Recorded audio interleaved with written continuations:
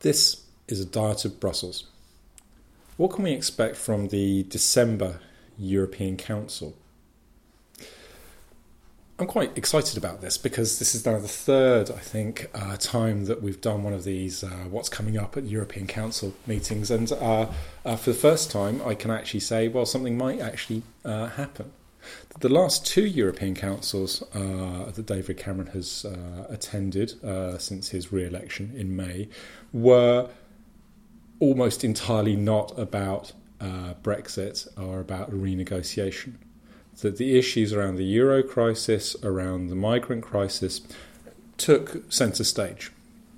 And whatever discussion there was about the British situation was limited to some remarks over coffee at dinner and really nothing else. So in terms of what the expectations were, in terms of what the substance was, very, very little. This week's European Council is very different. We have a whole session devoted to the British renegotiation. We've had the exchange of letters between Cameron and Donald Tusk, who's the president of the European Council, outlining the main areas and the Council's position towards that and where we are with the debate. So we should expect that this week we will have some substantive discussion about what is going on. Now, this matters because this is the last opportunity for a while for Cameron to secure high-level political agreement around his list of demands. And if he's aiming for something in the way of a referendum in June, he would really need to try and get it wrapped up this week.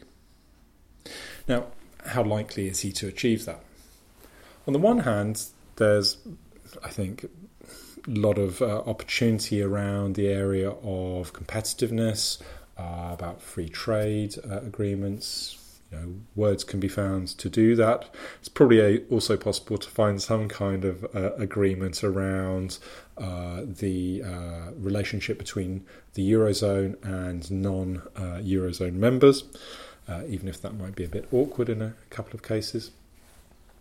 But there are clearly some sticking points, and the most obvious one is the area of in-work benefits, welfare benefits, where the 4-year waiting period that had originally been talked about has been strongly rebuffed both by legal counsel and by a number of member states, most obviously those from Central and Eastern Europe. Whether that is a major sticking point remains to be seen. It's clear that David Cameron and the British government have said repeatedly that they are willing to listen to alternative mechanisms for achieving that goal. Whether those mechanisms are possible remains to be seen. There's been some movement from the Commission which has suggested a way of delaying for 6 months, which might be a step towards doing that. However, the question really is one of pressure. How much do member states, including the UK, feel that they have to reach an agreement now? The pressure doesn't seem to be particularly high, although there's been some marshalling and remarshalling of allies. You've seen today or yesterday a statement of support from the Italian government, from Renzi, in support of much of the British agenda. There's still the question really of where the big players, particularly Germany, but also France, are going to be in this kind of discussion. So what we should expect, I think, is probably not a full-scale agreement, but certainly the outlines of some kind of position. That probably there will have to be some kind of further technical development. And it may well be that if the in-work benefits system, if no one's got a good idea, that may well push it on to the next European Council in the new year.